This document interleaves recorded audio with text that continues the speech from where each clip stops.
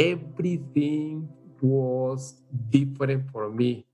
And then it took a long time for me to get over, to understand, and then to accept the reality we are living in different countries. It was a big challenge for us to accept we are living in different country and we are not going to back to El Salvador anymore. Hello, my name is Barney and welcome to Moments of Clarity. Today I am speaking to Rudy Alvarez. Rudy is a language teacher at a primary school in Perth and father of 3 daughters. I was absolutely thrilled to have the chance to speak to Rudy. In today's conversation, we speak about growing up in El Salvador during the Civil War, his role as a teacher and union member in the fight against oppression, losing parents at a young age, using education and love as an antidote to violence, moving to Australia and coming to terms with a new life as a migrant, being a father and a teacher, as well as spirituality and well-being. Rudy is an inspiring individual who speaks 3 languages, Spanish, Italian and English. As such, he has quite a strong accent, which combined with the ordinary quality of our Zoom connection, can make some areas of the podcast difficult to hear. I assure you the insights on offer from Rudy are well worth the extra effort. I feel privileged to hear some of Rudy's life story and am excited to share it with you. So without further delay, I bring you Rudy Alvarez. Hello, Rudy. Welcome to Moments of Clarity. Oh, hi, Bernie. How are you today? Yeah, I'm really, really well. How are you going? Good, thank you. Thank you for having me today. So it's going to be a good talk with you. And then nice to see you, even through the computer, the virtual conversation. Yeah. Have you had many of these conversations with the coronavirus happening, or have you found that you've been able to do some things that you might have not been able to in the past because of being busy and all of that? Exactly, yes, because catching up with so many things. My house is got a big backyard, and then doing a lot of things, painting, cleaning up gutters, so it's a lot of stuff, looking after my cars. So absolutely very, very busy. I don't have any chance. So my days look like very short, since I got up by 7:30 and then I try getting my breakfast and going back and forth looking for some tool doing this work by 5 o'clock because it's getting dark very early today. So I say, oh, my time is gone. For sure. So, Rudy, I'd love you to introduce yourself, a little bit about you, what you do, and how long you've been in Australia. You're living in Perth at the moment. So where you grew up, your journey to get to Australia and what you've been doing, just in general terms, to start off with, since you've been in Australia and what you're doing now. Yeah. First, my name is Rudy. I came to Australia 29 years ago from El Salvador. El Salvador is the smallest country in Latin American countries, so very close. Because some people, when they say, "Where did you come from?" I came from America, and they say, USA. No, sorry, that's not USA. It's America, the whole continent. USA says USA, but we are El Salvador. And then I came with my family, 2 daughters, Natalie and Lynette, and my wife and me. And since then, we have been here, doing a lot of things and challenge my life, and challenge the lives as well as a family, because it was a lot of things to do. And then the special thing was the language, the language, because the language was a very shock for us, and knowing different people, different culture, different food, a different style of life, So, but anyway, and the time went by, we tried to settle down. Then we are here, from El Salvador, and well, my rest of my life is here, When I left El Salvador, I was 34 years old, Now it's getting to 60 years old. So this is a long way with my family, I'm very happy. Honestly, I telling you, I'm very happy to live here in Australia. I think the destiny was very kind without, bringing us in a different country with a lot of things to do here. And when you came to Australia, did you go straight to Perth? Oh, good question. So the first thing we made 1, 2, 3 flights. The first flight was from El Salvador to Los Angeles, Angeles to Sydney, and Sydney to Perth. Very interesting thing because before I leave El Salvador, I was told we are going to Sydney or Brisbane. But I was very happy. Say, Sydney or Brisbane is going to be okay because I have a lot of information in both cities, in both cities. And then suddenly, I had no idea. I didn't ask. I didn't hear anything. But all of a sudden, they sent us to Perth. Well, at the end, no complaint. I said, thank you. That's it. Doesn't matter. Wherever I want, where I am now, it doesn't matter. The best thing is we left El Salvador. Wow. So how did you actually come across who was in control of where you ended up and why? Why did you leave El Salvador? Well, that is a good question. Why? So those days, 30 years ago, or more than 30 years ago, El Salvador was involved in a civil war. In a civil war that was very hard to live in those days.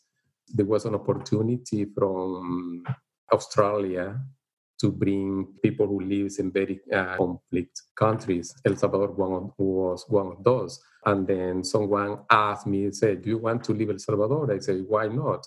And then I said, you may go this way and go this way, apply, and that's it.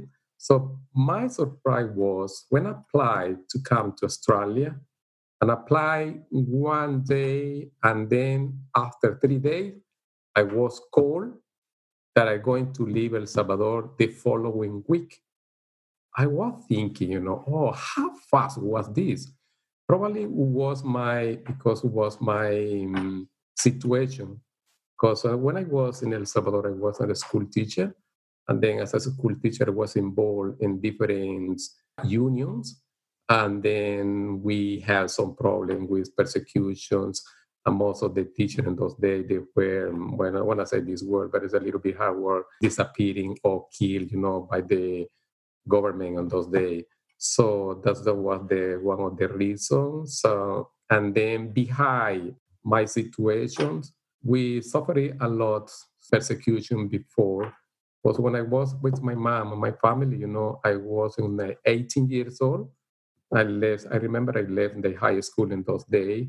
So there was very, very hard situation. The conflict, it was involved very serious, very hard situation because I lost my parents when I was 18 years old. Plus, I decided to continue to live there. And then when I had my family, so the situation it was very hard. And then I have enough. I say myself, we have enough. Some people helped me to leave, and that's it. So the reason behind this was political problem. That's the reason, the main reason, political problem. So when you said that you applied to leave, that wouldn't have been through the government, would it? It would have had to have been through other channels, because would you have been allowed to leave had they have known? Oh, in those days was a program, Australian programs for El Salvador, specifically for El Salvador.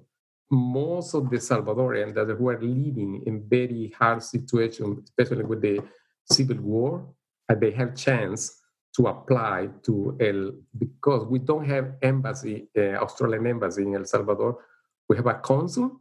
And then we went to the main office, and they were in the office. They following, the paperwork, and then sending to Mexico, sending back again, and that's it. But it was, believe me or not, when I applied for the first time, it was a long, long queue, more or less. I telling you, just to have an idea, probably 200 meters long.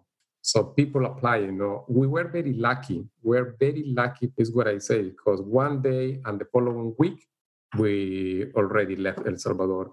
And some of the family that apply, 1 year waiting for 1 year, 2 years, and they never get any answer, But in my case, it was very lucky, yeah.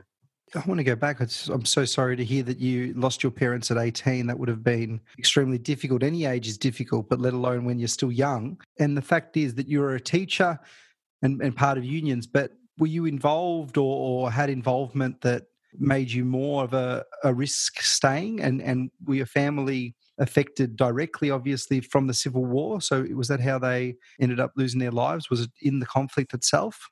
Yes, the two arguments, that I had with me was the first one was my family, my parents, and the second one with the teaching, as a teacher. So the teacher was involved in the union.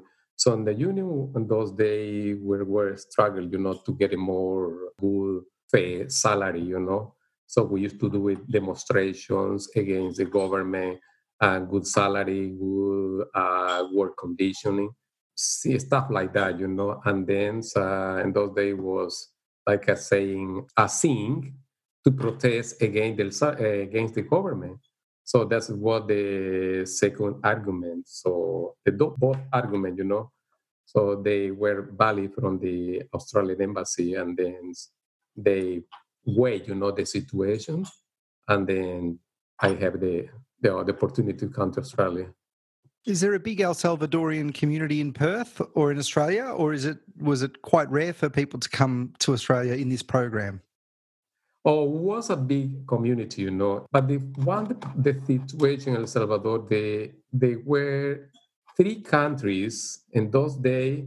They offer help to El Salvador to Salvadorian. The first country was Australia. The second was Canada, and the second one was Sweden. Sweden, yeah. And so Salvadorian have the opportunity to go wherever they wanted to apply, So, and to be honest, and apply to Canada because I thought, oh, Canada is very close to El Salvador. Is one day I want to come back, I'll be here, But then my, application was refused by the Canadian embassy, and then the second one was Australia. Then Australia, without hesitation, I'm here. It's like a dream for me, Yeah. Oh, well, of course. So where did you grow up? Was it in San Salvador, the capital city, or was it in a village or town? Where did you grow up in El Salvador? Just good questions. Well, when I was 4 years old, my mom or my dad decided to send me to the towns. A little town is called like a pueblo. Pueblo is a typical word in Spanish to say a little town far away from the city. And then I used to live there with my grandma up there. And my dad wanted me to live with her just to send her to school. And my grandma didn't have time to go to the store to buy things. So I helping her, So then when I was 10 years old, my dad decided to bring me back to San Salvador, the city, because my grandma, she wasn't very good in those days. Her health was getting worse, and suddenly she passed away. And then I didn't have anyone to live there in the little town, so I come back to San Salvador, which is the city, and then I lived there for the rest of my life till everything's finished, or gone. Yeah. From there, where did you decide to be a teacher? How was the journey in being a teacher occur? Did you always want to be it? Was it a good stable job? What made you want to do it? Oh yeah, that's good. Well, the decision was when I was leaving the high school. I didn't have any job. I didn't have anything to live with, because as soon when my parent disappears, and no one helping us, and I have three brothers behind me. My little one was 7 years old in those days, so I tried to support them. And then I found a job. It wasn't good salary the job, but to start to live, and having something house and then food, it was good. Then I make a decision. I don't want to live as I am now. So I would like to do something more. I would have to challenge myself. And then I went to the uni. I decided to enroll in the uni to study to become a teacher. Because since I was a child, this was my idea all the time to become a teacher. So I decided to go there. It's good because in those days I met my wife Ah, in the university too, So we have pretty good friends and then family and then here. oh, beautiful, beautiful. How many siblings did you have? So I have one sister, and then my family was big family. We were tens, including me. We were 10 in my big family. 10, 10 children. 9, 10 children, 9 boys and one girl. Wow. And was the girl the youngest? Were they kept trying until No, they got a girl? no. I was the fourth one, I was the fourth one. My sister, the only one, she's, I think, 10 years younger than me. Yes. And then the rest of them, so they're boys, boys, boys. That was we were a big, big family, honestly, big family. And when you got moved to your grandmother's in the country, or in the town, did any of your siblings go with you, or was it just you? No, just me and another brother and me, both of them, they're not a little one. I think, so far I still remember, probably my dad make a decision because in those days we were living in a very small house and probably were too many in the house. Yeah. I think my dad, I never asked my dad, but I think my dad make a decision to sending us, with my grandma to empty a little bit, the house in those days. But yes, only my brother and one of my little brothers and me and the rest of my family, they were living with my mom and dad. You were, I guess, sent with your brother away to make some room in the house. At this point in time, I would love to unpack your time in El Salvador and also the political situation. So was there an authoritarian regime that had basically taken over El Salvador at some point? What was there a year that you could give us a bit of a history lesson on how the politics shifted, or was it always in civil war? Just to get back to a little bit history, with not only El Salvador, with all Latin American countries from Mexico to Argentina, politically had been ruled by military governments. So the military government had been there, and El Salvador was one of those, and the military government has ruled El Salvador for 40 years. 40 years rule El Salvador with giving to Salvadorian nothing at all, just rules and doing whatever they wanted. And then people are there, start to organize themselves under the new groups called Communist Party, And so the Communist Party involved there by telling us, away the situation, we can continue with this one. So that was the situation about 40 years, and then try to get rid of these situations. And then, because El Salvador has a pretty good history, after the 40 years, the military government was becoming another civil government, but everybody in those days was expecting, to have a good time or probably to rule El Salvador in different way, but they were the same things. This is very interesting because at the same time, when El Salvador tried to continue with these situations, people, in another hand, tried to organize themselves, a group of fighting group. It was a fighting group, and then the fighting group, most of them they live in the mountain in El Salvador and using weapons, fighting against military government. That there were rules a little bit in those days, and yeah, this was a very, very hard conflict in El Salvador. After that, well, there was an agreement between the military government and the civil people, the people who were commanding them, and was called FMLN, which means FMLN, which is in Spanish, Frente Farabundo Martí para la Liberación Nacional, which is National Liberation Farabundo Martí. So this is the one group. And this group with the military government, they make a peace. And then the peace was signed up in Mexico, in Puebla, was in 1990. But after that, there were coming another problem because the commitment that FMLN had with people, they didn't do anything, just go into the government and try to be corrupt themselves. And then on those days, there was another national party and the FM and the left, we would say the left and the right party, and they make another deal together, and they try to rule for 30 years El Salvador, another extra 30 years. It was still last year when another party with different view, with different philosophy, it's called New Ideas Party, and then they try to do the right things and then to stop the corruption in El Salvador.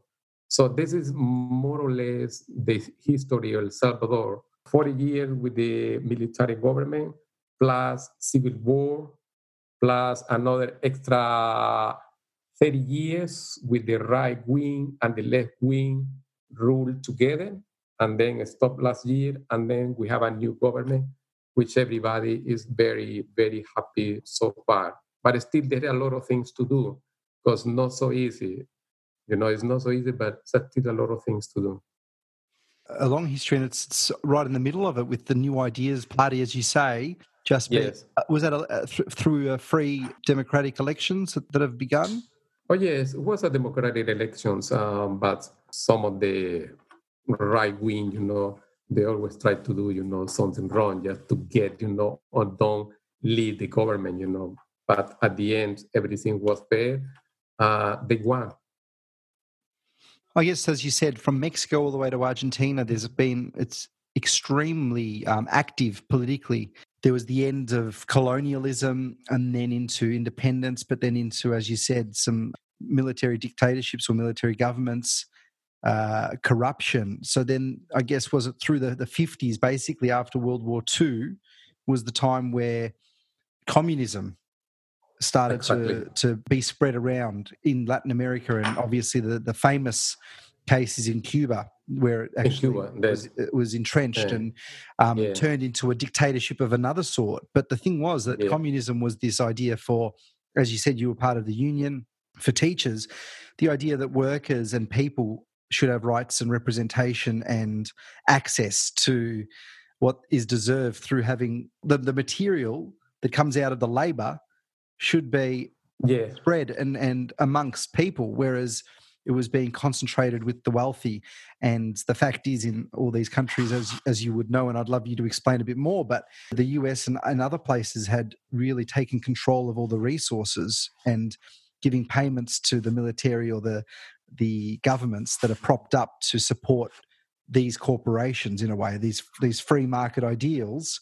They weren't great for the people. So when did you realise, or you became a teacher, did you also become active in political ideals such as communism or something else? Were you active and engaged in wanting change in that manner, or were you just more of a teacher that looked at every side and just wanted what was best for El Salvador? What was your motive and what was your process for trying to get through it?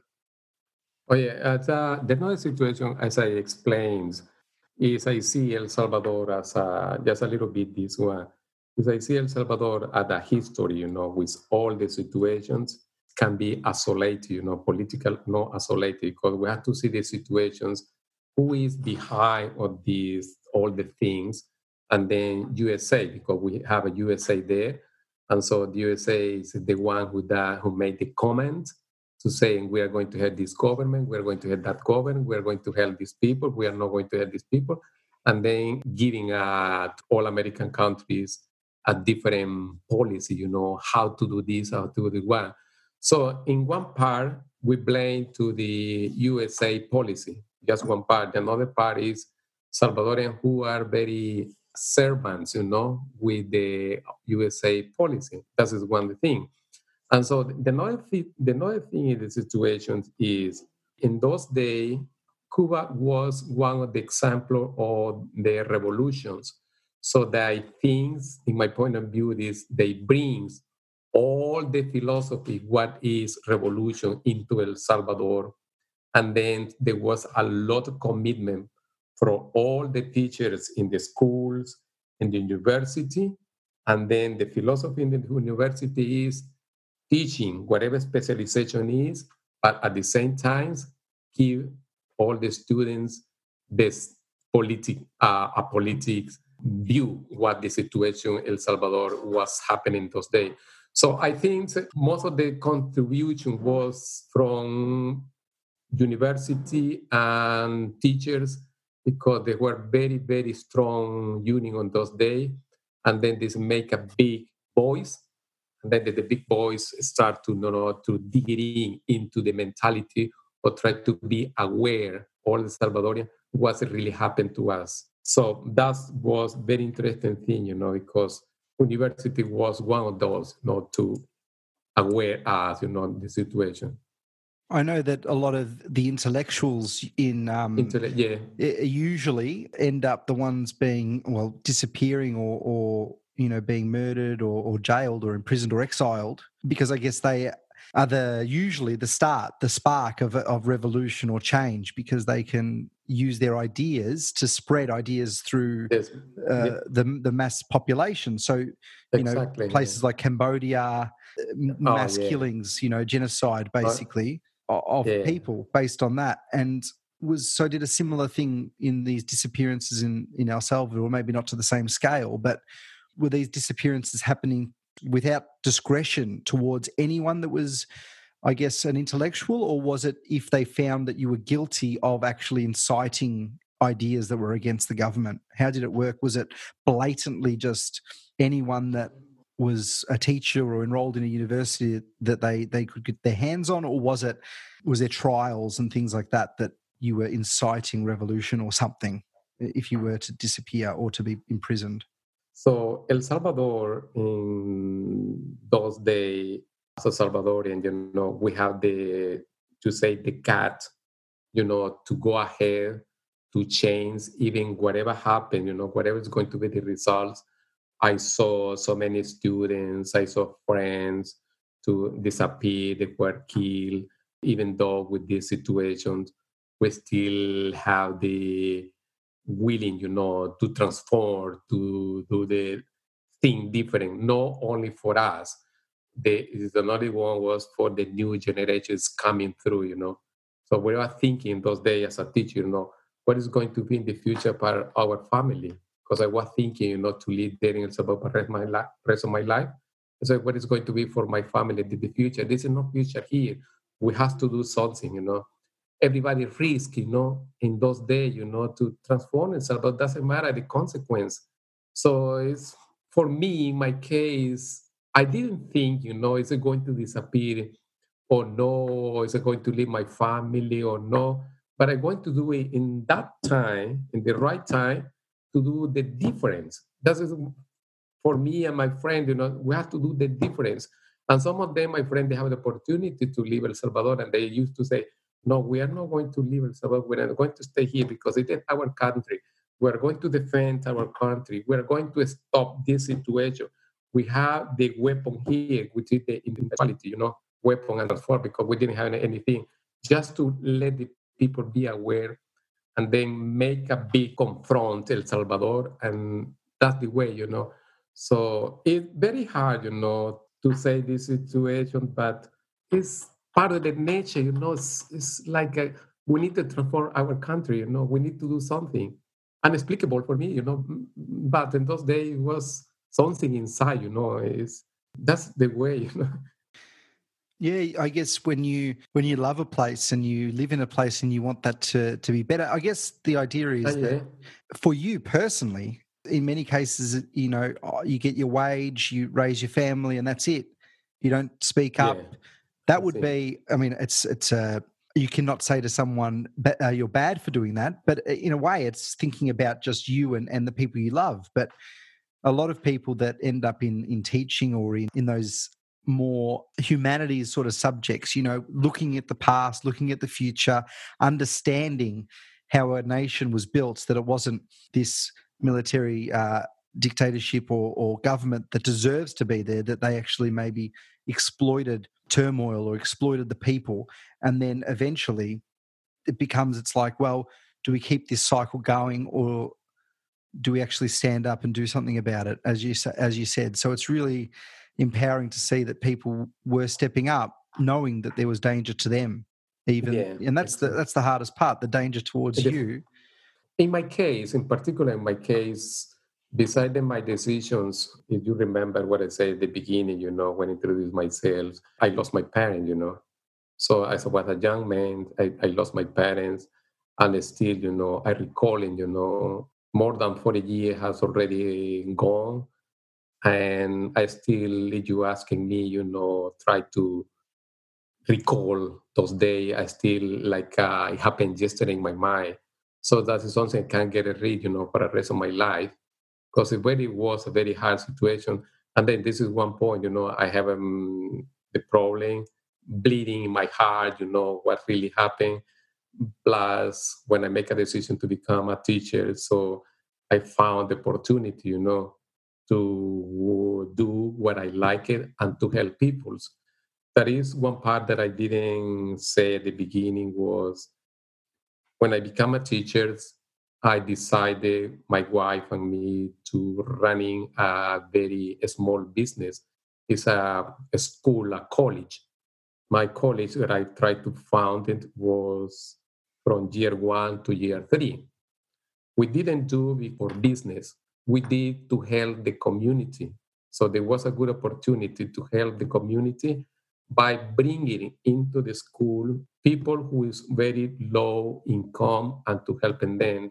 Because some of the kids, they couldn't afford to go to the national schools, the government school, because so many things and too many students, and there were limited vacancy for the student to be enrolled.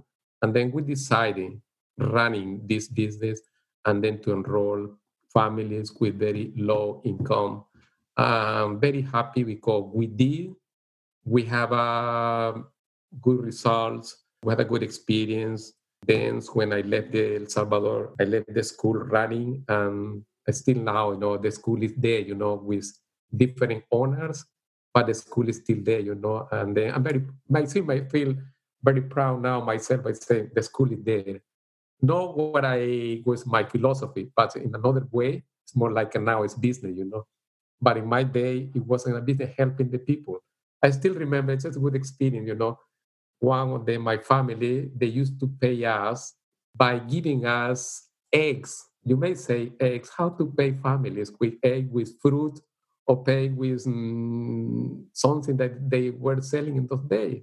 I didn't mind say, well, bring me whatever you want, and then that's fine, So I try to not make it free, like I'm making free, because it's very important to let the family know that we have to survive to pay the bills, to pay this one. But with amounts of money, we will run in this school and your help. I used to say them, your help, this school is for the community, not for me.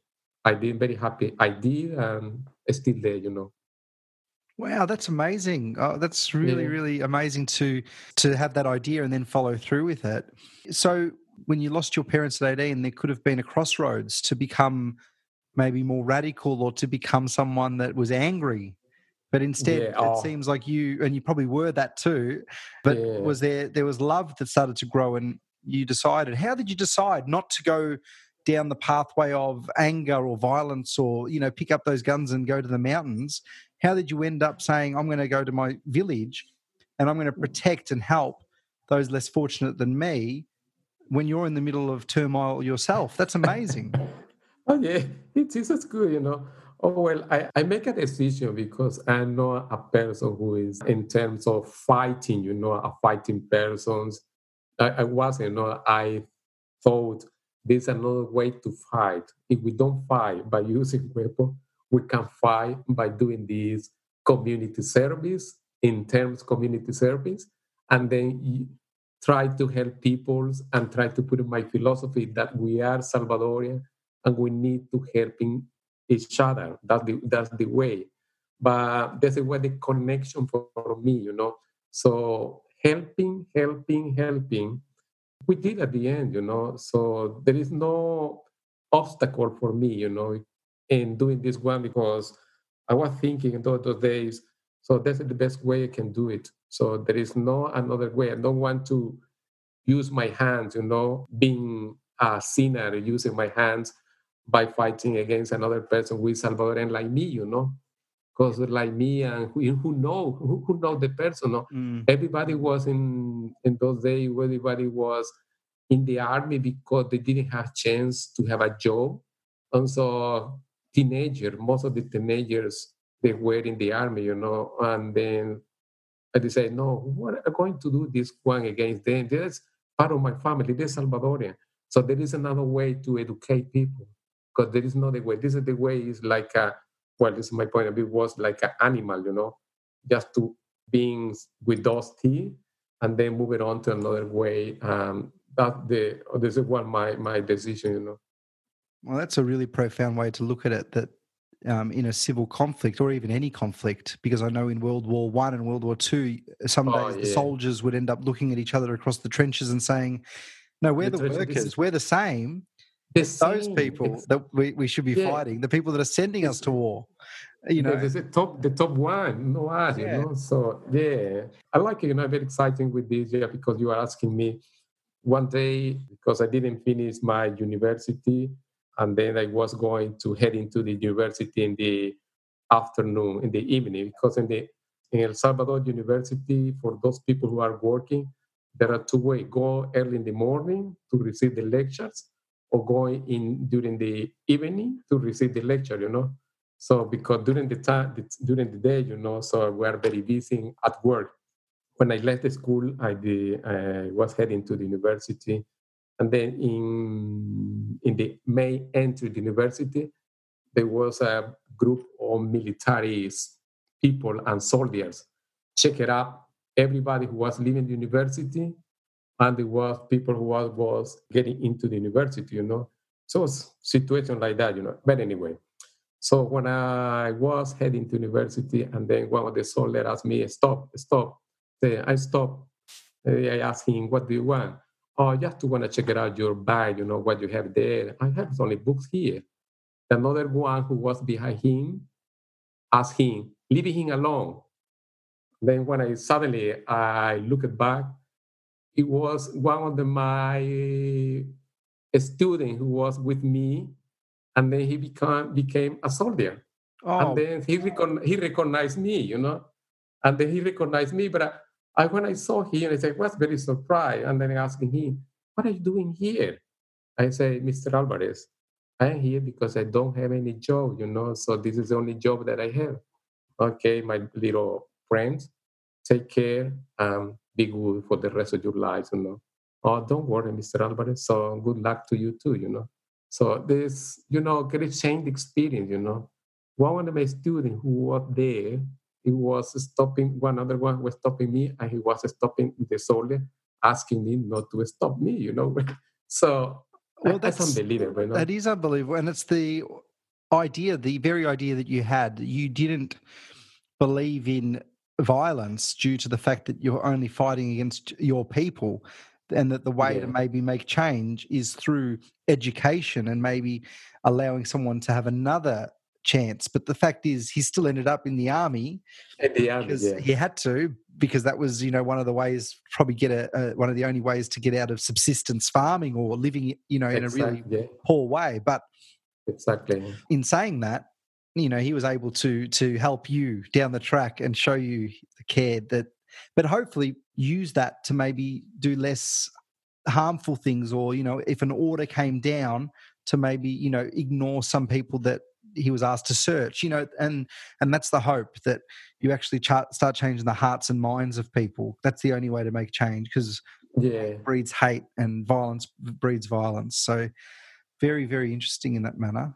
So if you were to go back to El Salvador, would you want to visit your college, your school? Is that where you'd go first? Well, that's a very interesting question. I would like to come back to visit them, and try to be honest. Some of them are still alive, and some of them no anymore in this life. So I have a a month ago, I have a shocking news when one of my boss at the school, he was the principal in the school, he moved on to Canada. He was the first one, and then I moved on to Australia. Well, when the time went by, I lost contact with him. And then one day, my wife and me, we decided tracking down him, in Canada, and then try to contact some of my friends. The shocking news was someone of my friends said to us, he passed away. He was very young man. In those days, he was 35 years old. And so we are surprised, And so when I called another friends in El Salvador asking for different friends we had in the schools and friends we have in the community where we lived, so most of them, they gone, and a few of them, they're still living there. But anyway, in terms of experience, I would like to come back to visit them, yes. Before I move on to you coming to Australia and that journey, you met your wife at university.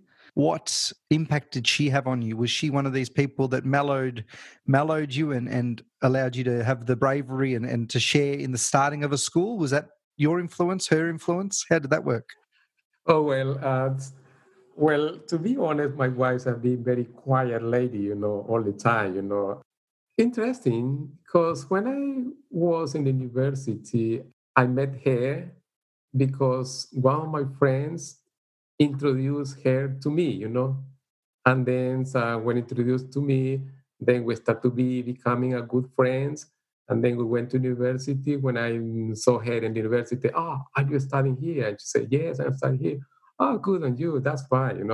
And then suddenly I start to flirting her. I invite you to the coffee. Let's go there. And then all of a sudden happen. And then to ending in my wife. Wow, that's great. Uh, Great. it's interesting. It's a good destiny. Absolutely.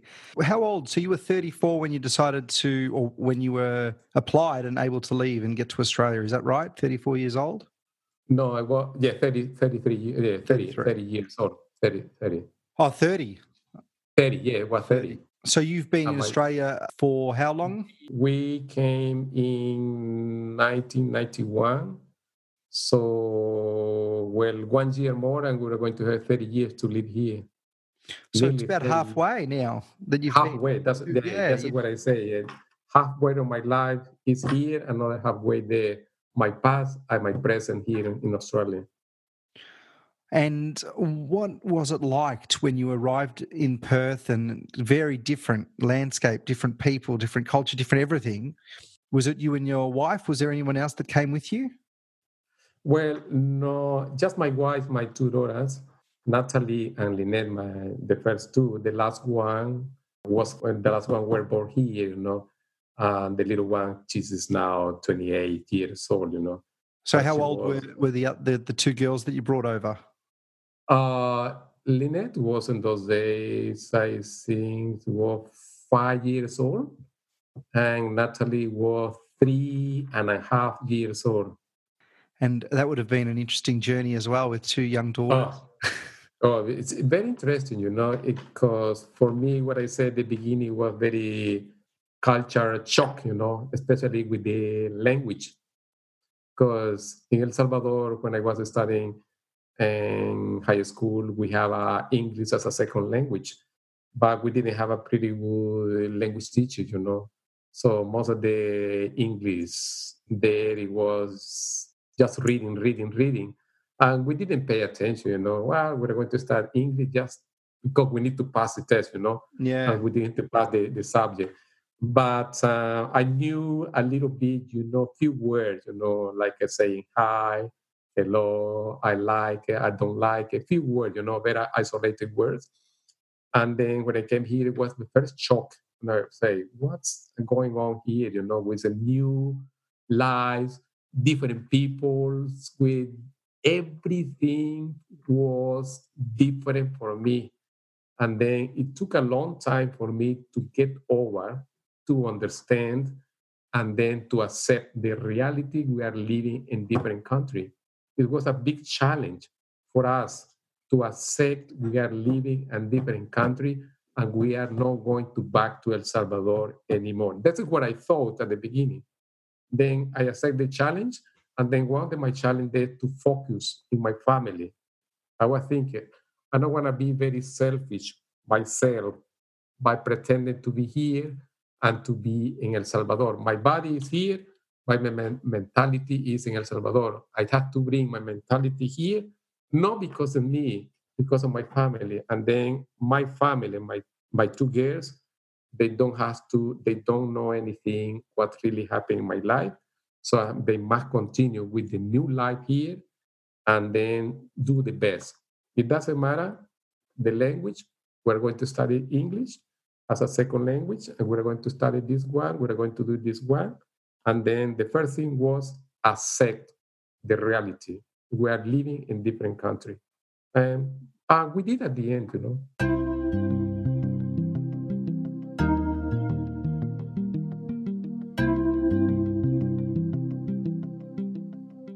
I know that El Salvador has lots of, well, there's Spanish people from, I guess, a European background, but most people are in an indigenous culture of one description or another. Is that right? Yeah, that's right. Yeah. We have an indigenous language, but it's not part of the curriculum study, you know, in El Salvador. So they now that's good because the new government is taking into account, you know, the study indigenous language, which is good, you know. We need to know, you know, the ancient history and Pipil, which is the first group they arrived in El Salvador. They had the opportunity to now they have opportunity to study, you know, say another language in El Salvador. But I was studying when I was in the university.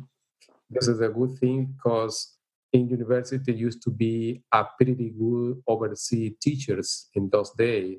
We have pretty good Italian teachers, German teachers, Japanese teachers, and different language. You know, I can't remember another language. Then when I was in the uni, I decided to study Italian as a second language in the university.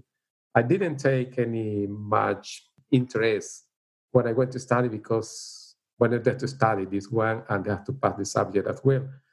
But I learned a lot of things, you know, in Italian. When I came to Australia, I didn't realize there was opportunity to teach second language with education department here. And then one of the requirements was, which language do you know? And then one of those was I take Spanish and Italian. And then I had the opportunity to teach Italian. So I've been teaching Italian more or less for 20 years in Australia. I'm working now in Catholic school, which is quite good, you know. Yeah. Wow, as an Italian teacher. An Italian teacher now. Amazing. And so no opportunities to teach Spanish, or you really love teaching Italian? Honestly, I really love to teach Italian. I like Spanish. The only problem in Western Australia is Spanish language. There is no the top priority for education department. So the Italian, French, Was probably Chinese. Chinese.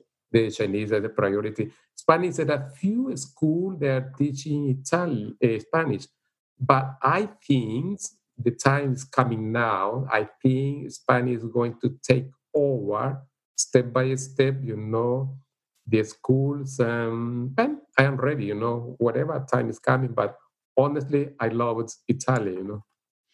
Well, I'm Italian, and I am learning Italian right now because I was never. My parents didn't really speak much Italian, and if they did, they used it to hide things from us rather than teach us the language.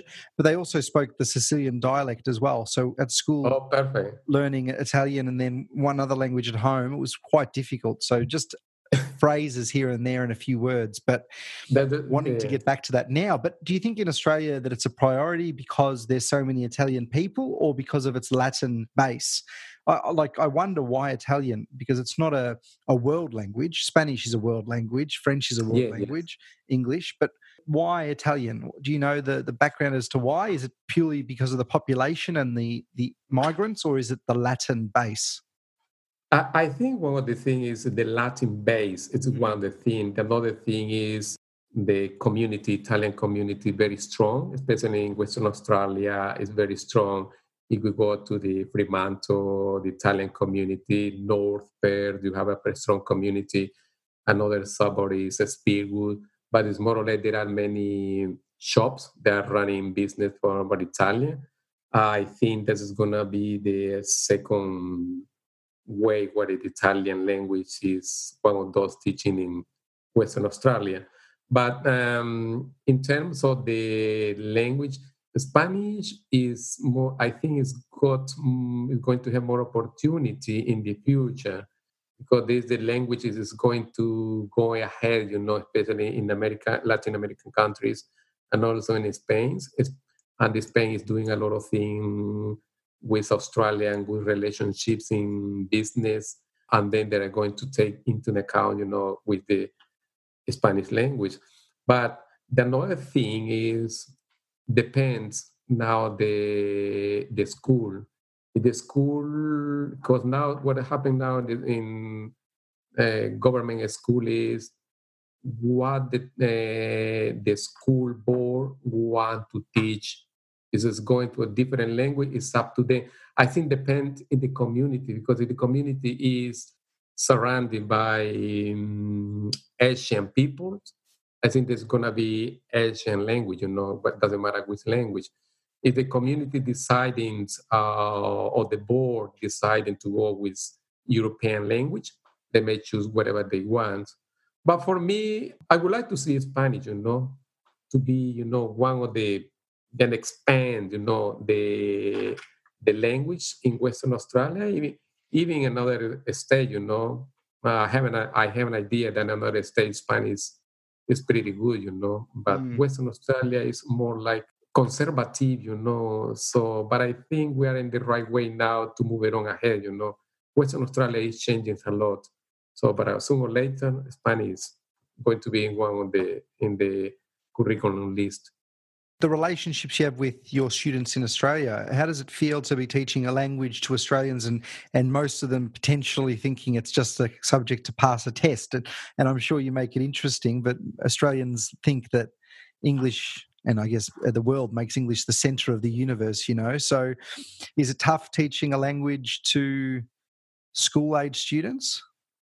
Well, with the language, especially with Italian, to become a language teacher, the teacher can have, my perspective is, teachers can have the tools to teach everything, but being a language teacher, in my case, is something that you have to, it's not just the teaching, is something you feel inside, You think the language is the one or is something that's coming part of your being, your being is the language.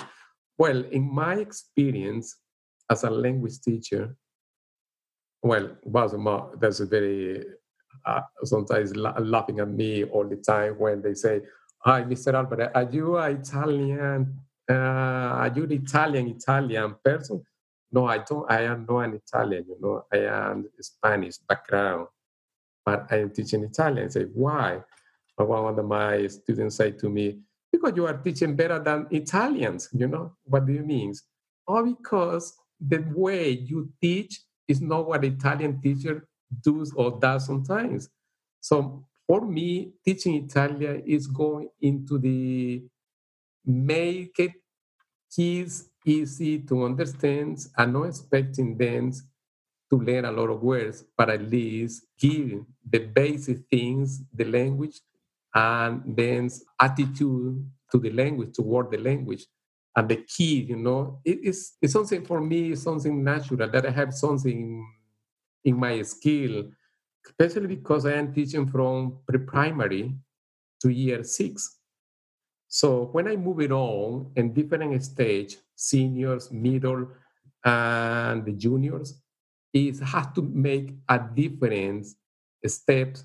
Like a teaching in primary is not like a teaching in year 6s. So different things And I always bring with me my skills, my special nature inside is making happy the kids all the time, especially pre-primary. And honestly, I have had very good feedback from the school. One of my last school 2 years ago, and the school decided to teach for the next year Korean.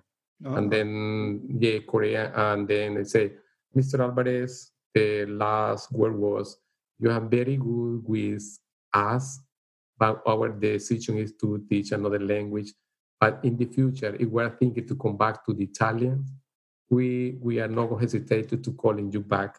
So I have a pretty good comments, good friends. I'm making good friends, especially with kids. For me, it's something part of my nature. Teaching the language. It's not just teaching for teaching. It's making it different way. Yeah. for sure. And you mentioned earlier that there's a lot of new migrants and new people that are arriving into Australia. Do you look back at your own experience and of change and entering a new country and the culture shock when you look at other people and you understand and empathize with these people that are arriving? Do you find that you do that automatically, or there's differences that you still see with modern people, the immigrants versus yourself? Oh yeah. At the beginning, when I tried to work it out with new migrants, it's a little bit hard, to work with them. But as soon as they move it on, with the times, I move it on with different resources, I move it on with different ways to teach. That's make it easy and never have any complaint, especially with my kids and also with my colleagues, my friends all the time supporting me, especially when I was going to a different school, because every year I change a school, moving on to different school. Only this year I stayed 2 years on the road in this school. I don't think so they're going to move it on anymore. For me, this as a migrant, to teach as a second language is I never had any problem, Well, so far I never had any problem by asking me in different way or what I'm thinking about this or that. So always I'm making things very interesting. Yeah. So, in terms of, I guess, your political opinion, do you always side with the people that are trying to get here, asylum seekers, refugees, migrants? Do you feel it in your heart that you were in that similar situation once upon a time, and you've made a life here and made friends, and that you can see that you know that that's the future for most people, especially in a place like Australia, which is embracing and egalitarian and fair and multicultural, but it's also got an underbelly of racism and hatred in some areas, maybe not as much as other places, but it still exists here. Yes, it still exists. Yes. To be honest, I feel very disappointed, with the government policy, especially with the refugees. I know we are human beings. We need opportunity, because we don't have a migrant. They don't have any choice, to come to stay. There's also conditions they are living now in refugee camps is not acceptable, especially in those days, we are living in different countries like Australia and keeping them, like for me, like being in jail, for a long time. We're expecting any resolutions to be free. That's the one thing I feel. Honestly, I feel very disappointed with the government because everybody has to the opportunity to express, as a human being. Who knows what is going to happen with some of them that are there, Probably we have a pretty good person, person that are going to be intellectual, well prepared, That's the one thing. I always try to be opposite, with the government policy. So I never accept this one, but irresponsible responsibility the government. So what is going to happen? Because so far we haven't heard anything, what's happening, especially death and north of the Australia. But still we had this problem. Another way is with the racism. we have to be very tolerant in Australia. I can see in the school when I dealing the last school when I was working was in the government school was some of the girls there was the Islamic background. We still respect, what they think in the way they are acting, everything. Yeah, that's a good thing because Western Australia, especially in Australia or Western Australia, they have pretty good policy, against the racism because we're a human being at the end. So my situation as a migrant to come to Australia, I didn't want those days to come to Australia, but the situation was happening in my country, original country. So they made me push out to leave the country. It is probably happened the same people who are in there as a migrant, they have a different experience, different things. There is no way to go. Probably the Australia is the best way to come here. But still, we have a lot of things to do in Australia. Yeah, absolutely. You mentioned that when you first got to Australia that you needed to realise that your mindset had to be Australian.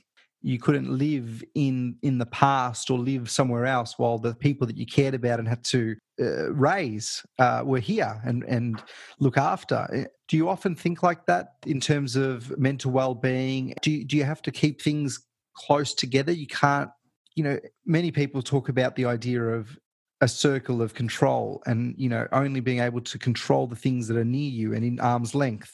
Do you agree with that in a way to ensure that your well-being and the well-being of those around you is protected? Do you need to make sure that you don't get too big in your thinking and, worrying about overseas issues or big issues that you can't have control of directly? How do you manage these things?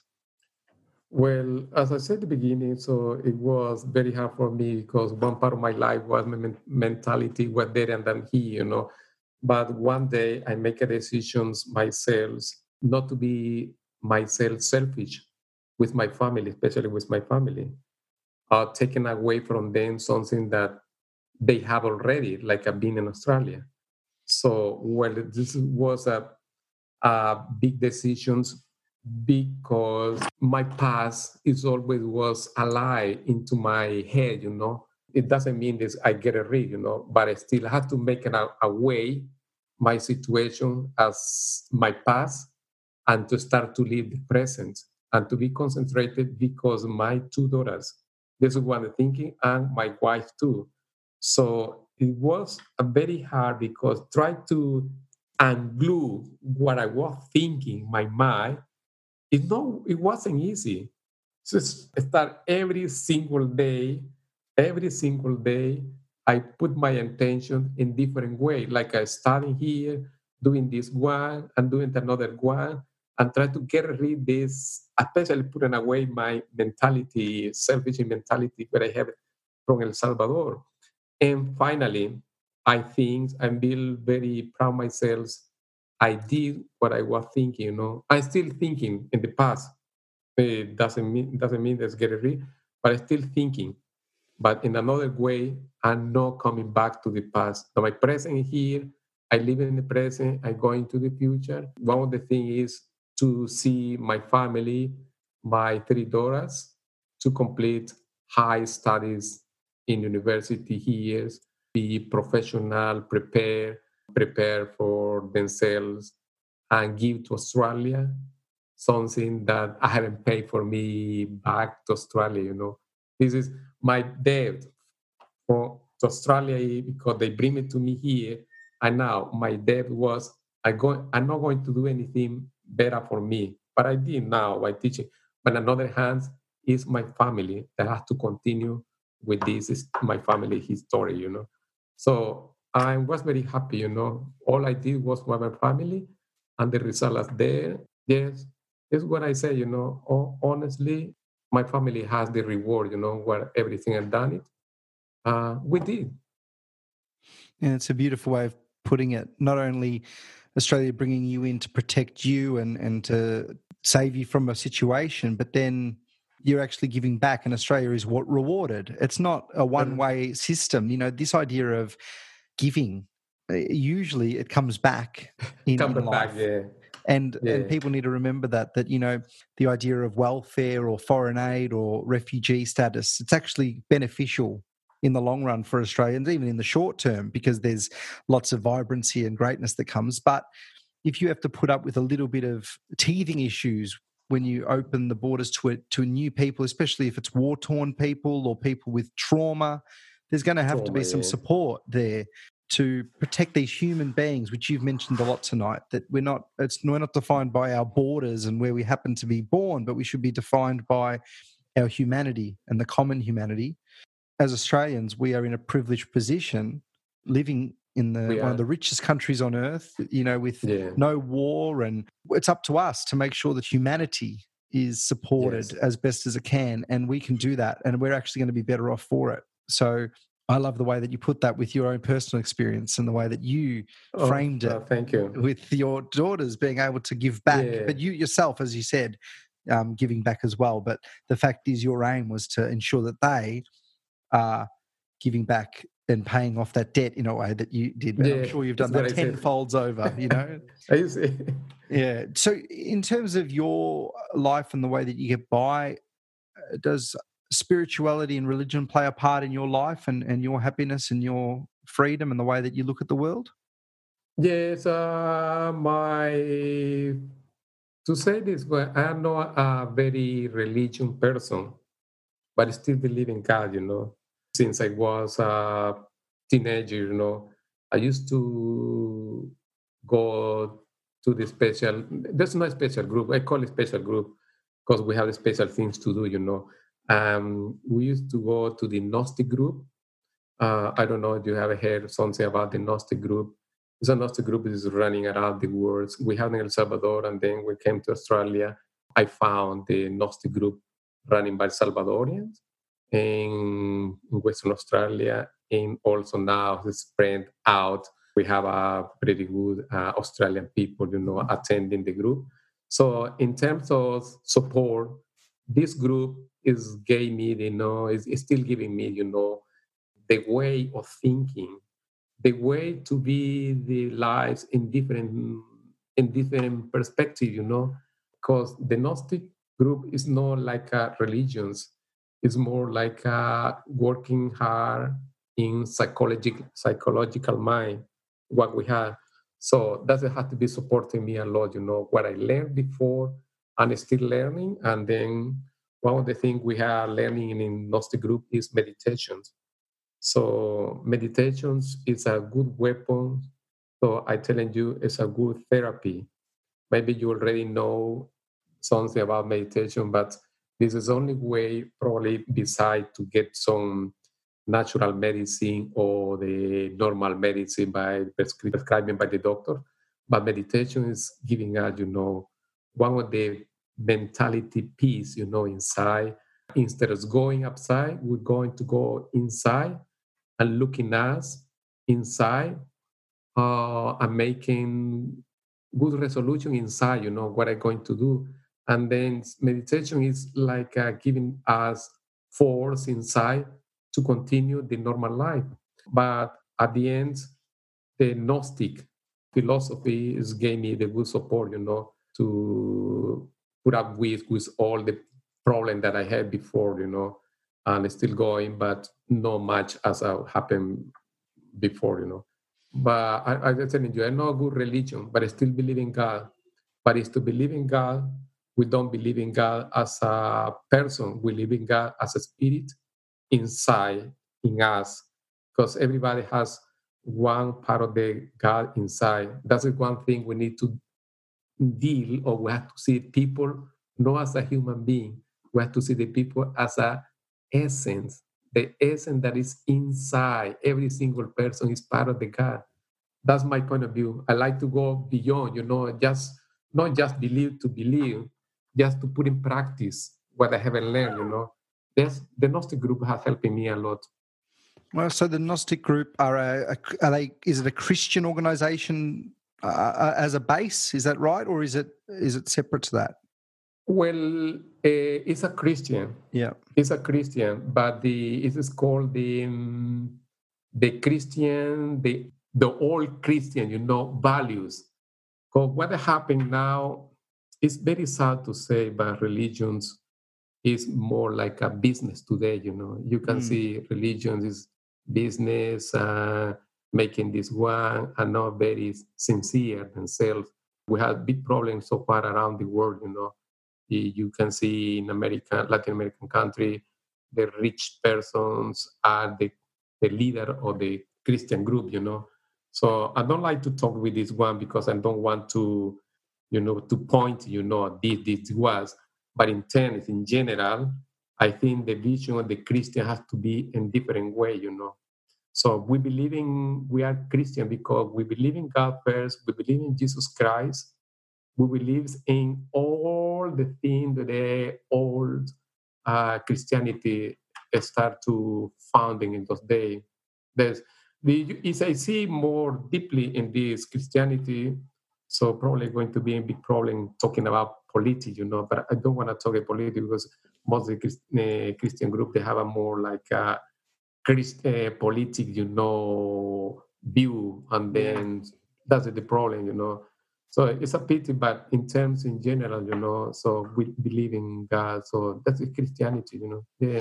Yeah, because I know that a lot of Christianity is maybe more closed off to that idea of the essence inside of us and the meditation maybe, and this is actually Meditation. opening up to that, opening up to Yes. the idea of finding truth within yourself and the way you think and through what we know as consciousness now. But The even consciousness. Eastern Exactly. philosophy, Buddhism and Hinduism like to think of that essence as like in other ways, whether it's if you look in the religious context in a more religious spiritual way, but many people Spiritual. today are using the secular in a secular way, and Exactly. I'm part Yeah. of this, to use those philosophies and that practice, but actually take the benefits of it without necessarily believing in the supernatural, perhaps. So for me, That's right. it's Yeah. extremely powerful, and it actually brings you close to nature, to yourself, to the Yeah. world by actually almost limiting your own mind and the way it works. You're just sensing things as they come and go rather than reacting to everything all the time, which is Yeah. what we do too Right. often. Exactly. Yeah. No, this is good. The good thing. So the world is facing a big problem now, as the COVID-19, and so we need to see the world in another view. It's not like I used to do it before.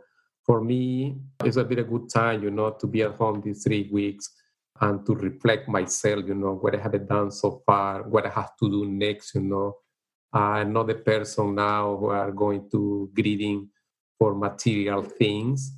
So because it's go for the material way, being greeting for money, for this one, to have this one, to have this one. So we are forgetting something inside the soul. So that's what I believe, inside the soul, which means we need to see inside and then try to see or to have a new idea what is going to do in the future. Because the work we are facing now is not the way they are acceptable. We need to do a lot of things. You can see now this COVID-19 decide to be a big problem, have been unblocked to many things with how we can care ourselves, in the community. So in Western Australia, I haven't seen so many community groups and been running pretty good and then doing a lot of things for people, especially for those that are being disadvantages, in our community. In El Salvador, it is quite the same. So they are looking after themselves, try to helping each other, and then knowing who is not doing anything right, especially with politicians. It's terrible in El Salvador with politicians, but yes, for me, it has been a good experience. I still going, try to find to do the right things. Yeah. Would you call yourself an optimist or a pessimist or somewhere in between at the moment? How do you see the world? I mean, you've lived almost 60 years now and you've been in two parts of the world that are very different and you've seen things and you've experienced things firsthand. you've gone and you've experienced the love of people as well as the hate of people. So what would you describe yourself as? I feel very optimistic, I never stop, In my normal life, I feel like an athletic person. So going to beside to work, I never forget, doing practice my soccer skills, doing a lot of activity, physical activities at home, intellectual reading. I never say stop, I feel like a young man. Always for me, I feel like a young man, optimistic. So that's one that happens when I see some other friend and say, "Oh, what the life is boring," and I say, "Don't see the life boring. If you see the life boring, probably inside yourself is something that doesn't go well. You feel peace inside. You are not allowed to see the very boring world. So that's the one. It's the mentality what we have. So depending on the mentality, that's the way we are going to see. I telling you, sometimes we're going to have very hard situations, but we need to face or challenge the very hard situation by putting in practice what we haven't learned. So what I'm learning now through the meditation, good practice, good relationship with friends, sooner or later we're going to be a challenge in my life. Probably I'm going to feel depressed, something like that. But I need to use what I haven't learned, what I haven't tried to do it myself, and then put in practice. I never say no. I always say yes, yes. I feel very optimistic. I'm more optimistic when I see my family happy. When I'm talking with Luke, when I'm talking with my daughter, when I'm talking with my friend at work, with my wife. So it's always something to do. But at the end of my life, I say I'm going to die with the boots on. You know what it means? With the boots on. I'm never going to say, and I'm never going to giving up. So for me, life is every single day I am learning something different. I never stop learning. That's the best way. This is for me the best opportunity that I have with you. So well, I saw you last year. We didn't have opportunity to talk, but now you are expressing something that I like to say. Yes, it's something for me. It's good. I'm very, very happy to when you are interviewing me and then express myself. This is Rudy, myself. It's not like it's not my mask. It's me, myself, what I think. Yeah, so Yeah. important, and that's the beauty of face-to-face, one-on-one conversation with no time constraints. I mean, we're not going to be here till midnight, but That's right. you talk That's and right. you talk and it's openness. And the reason I started this podcast, Moments of Clarity, was for that, to be able to. I love these I conversations, love. but sometimes you have to force them to happen. And for me, this gives me the opportunity to force these things to happen, and I guess have a bit of structure to them, a little bit of structure. I'm sure that there's many people out there with podcasts or journalism that would say, no, wrong order or whatever, what are you doing in the conversation? But for me, it's a genuine conversation, heartfelt, honest, truthful about whatever we get to. And that's the Yeah. beauty of it. So I thank you for giving me this opportunity, because it's really been eye-opening to hear your story, and I guess one of my best mates, Luke, you're his father-in-law, and that's how we know each other. So I see. he's talked about you often, and some little bits of your story and journey, but never the full amount. And I just wanted to hear from you, and I knew you had a lot to tell and a great story to tell. So thank you. I guess Thank there's you. one area that I haven't touched on, which I'd like to, and you talked about not being an overly religious person now, but is it true that you knew of or had a relationship with probably the most famous El Salvadorian person? Yes, that's correct. Oh, that's a good point. Thank you for reminding me. It was part of my life. So just to make a little bit, synthetic, conversations, we knew Monsignor Romero. We knew because my family, my dad was related to him with part of the family, a little bit, not too close, but it was, and also close to him. And also Monsignor Romero was from the town where I was living with my grandma. and my dad knew him. And then when I was 12 years old, my dad asking me if I have the if you want to know or to know yes to know Monsignor Romero. I said yes, and then we went to visit Monsignor Romero, and then one of the reasons to visit him was because I wanted to become a priest. So this is one of my idea. Monsignor Romero, they put me in very good situations by being a what is called the altar boy. Oh, To be yes, an yes. altar boy Altar boy, in the yep. yes, an altar boy. And then I used to be in the altar boys. I used to do it every single Sunday.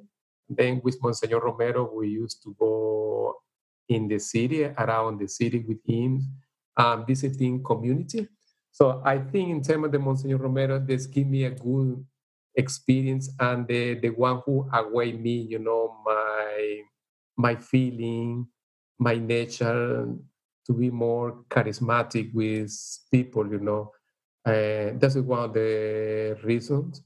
And I wanted to become a priest. Monsignor Romero was part of my life too. I still remember him. So many things we shared together. Yes, exactly. It was part of my life. It was Monsignor So Romero. what made him one of the most famous and popular figures in El Salvador? And how did he end up becoming, was he sainted recently? Is that right? Did he become a saint recently? Recently it was saint. Yeah, so it was, I think, a couple of years ago.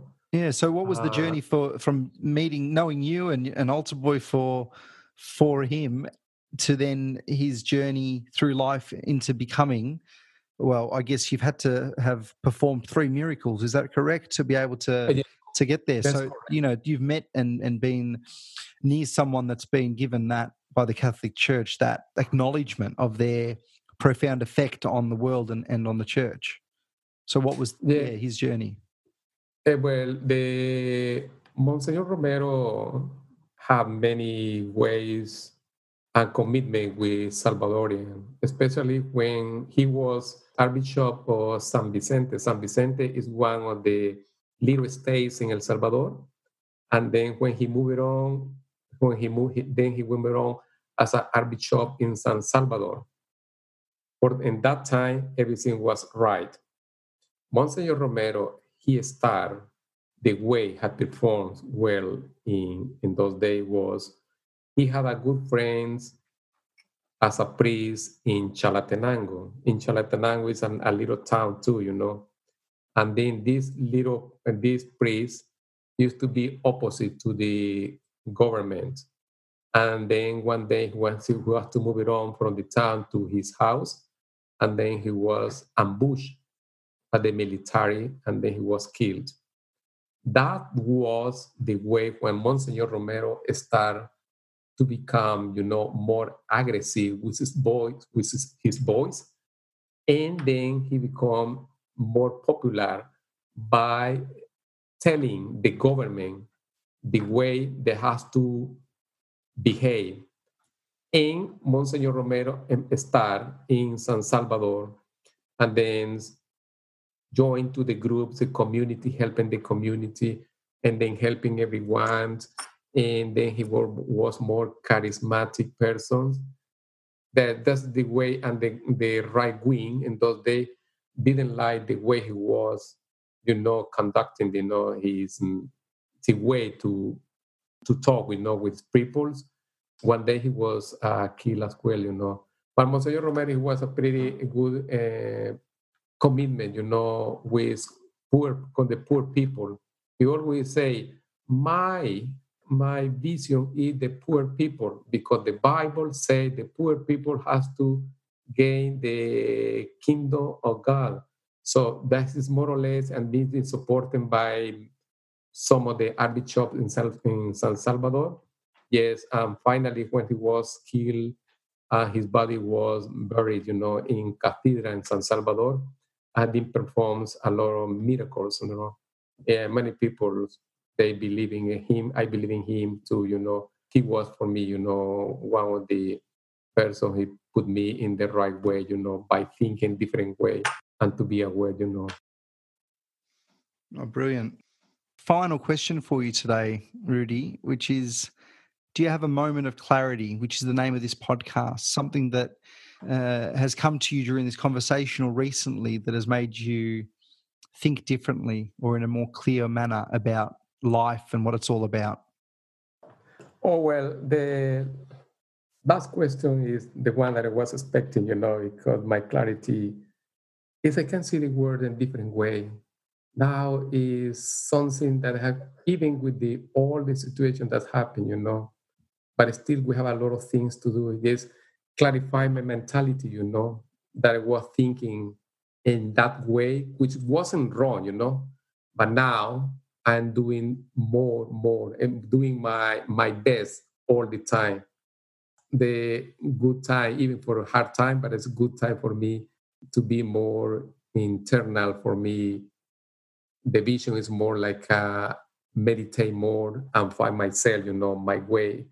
What I say is, I want to thank you for this opportunity, because when I was listening the first conversation that you had, I can remember it's called Dancing with Dancing the Dance of Life with Clara. Dancing Life.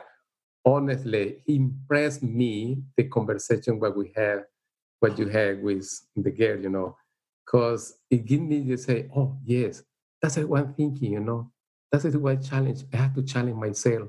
This is the way. Oh, exactly. It's like painting myself in the conversation. You know what I mean? So painting myself in the conversation, say this is for me. Oh, I like it, this piece. The words. Still, I wrote on a piece of paper, because I haven't listened the whole things, but but I have to repeat again, because I had to renew what I was thinking and to put exactly what you had the conversation we had. They said, life is dancing, everything dancing, dancing, and dance. We never say, what's what I said at the beginning, never say giving up. I feel optimistic all the time, going up, going up. I need to clarify what is my position from now on, When we are going to come back to the school tomorrow. So, but I have a different mentality, a different way. I don't want to be the as I was 4 weeks ago. I'm not pretending to say it was bad, but I try, to see the life in different way, and the conversation for me away some point of view that I need to rebuild or do it again. So I'm very glad to hear the conversation that you had the first one. Ultimately, for me now, I still continue, I clarify my mentality. Even now, when I'm talking with you, so I feel more relaxing. I feel more valuable myself. I feel like renewing again, and then try to bring back something that I miss, not because I didn't knew, because it's like something I forgot, bring back and put in my table, and then, oh, I have to go with that. This is my commitment from now on. I have to focus in this one and continue doing this with this one. I'm not pretending to be a perfect person, because no one is perfect, but at least I'm going to be my best. So my best in my life, my words, theirs, but I have to divide my attention, no more, no, to be concentrated just in the work, this is one, and forgetting my life, So my life has to give me a little relaxing time. It's something that I'm looking for inside, So I'm not pretending to say I knew everything, but what you are talking, that's the way where I have to bring myself and reveal again. And then, oh, I need this part. This is for me. This is for me. So now I clarify my situations, and then I will continue. And then this year, at the end of this year, I will continue with 3 or 4 points. And then next year, I will to review it again and do it in different way. So that's my clarification now. I feel like a reborn again, It's not like a reborn physical, but here mentally. This is the way, we have to have a different view, the light, It's not like I don't want to be a pessimist, say, oh, this COVID is going to kill us. I don't think so. They're going to kill us. If to kill us, that's fine. What can I do? But I'm going to do this one while my life is is here, So I will do my best till the end. So that's my point of view.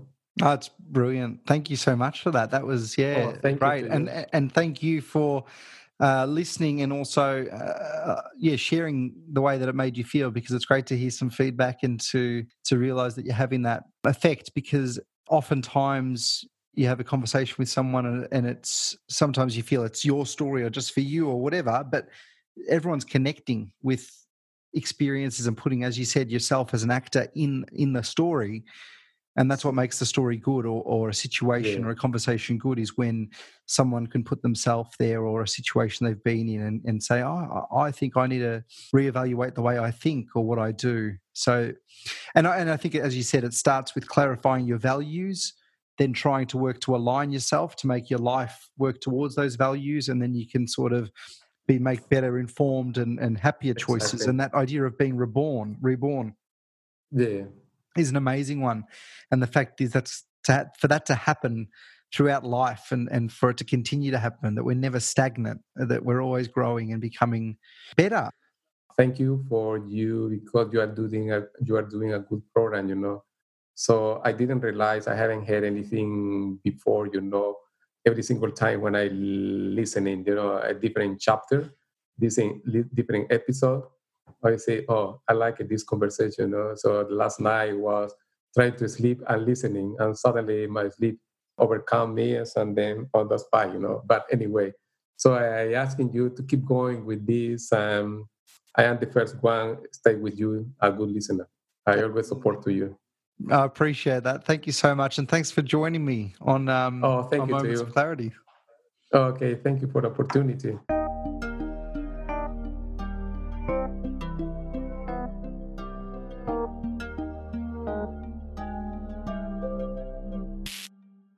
If you enjoyed the conversation today, please subscribe, share with your friends and family, and leave a review.